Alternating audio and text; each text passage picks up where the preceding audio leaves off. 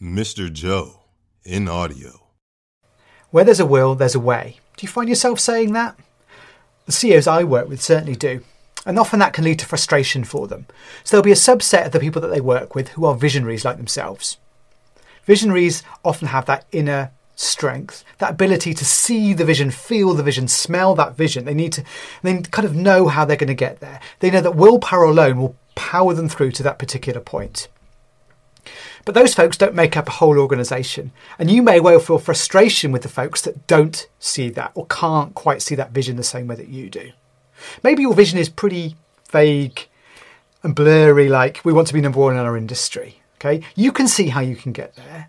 Now we know that that's the start of a vision. You know, there's obviously things we need to work on around that. Like, what are the objectives on the route to get there? What does being number one mean? What do we have to unlock to get there? So there's a lot to break that vision down into. But again, you can probably see all of that happening, and great visionaries have that scaffolding in their head that makes them able to do that. And you can surround yourself with people like that as well. So if you find yourself saying, where there's a will, there's a way, perhaps it's time to flip that saying on its head. And think about it, where there's a way, there's a will. And that can help you unlock progress for those folks who can't quite see the vision in the same way that you can.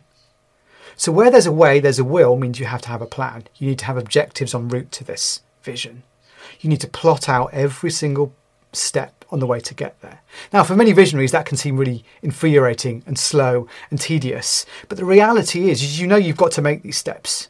Fumbling through means you might get there eventually, but in having that plan and leveraging some of the strengths that the folks who probably aren't as strong visionary thinkers as you, they are probably very good operational people. They can help you build that plan to get there. And once that plan's there and every person knows what the next step is, it can suddenly feel achievable. So where there's a way, there's a will. If I know what the next step is, that's easy. I can just do that next step.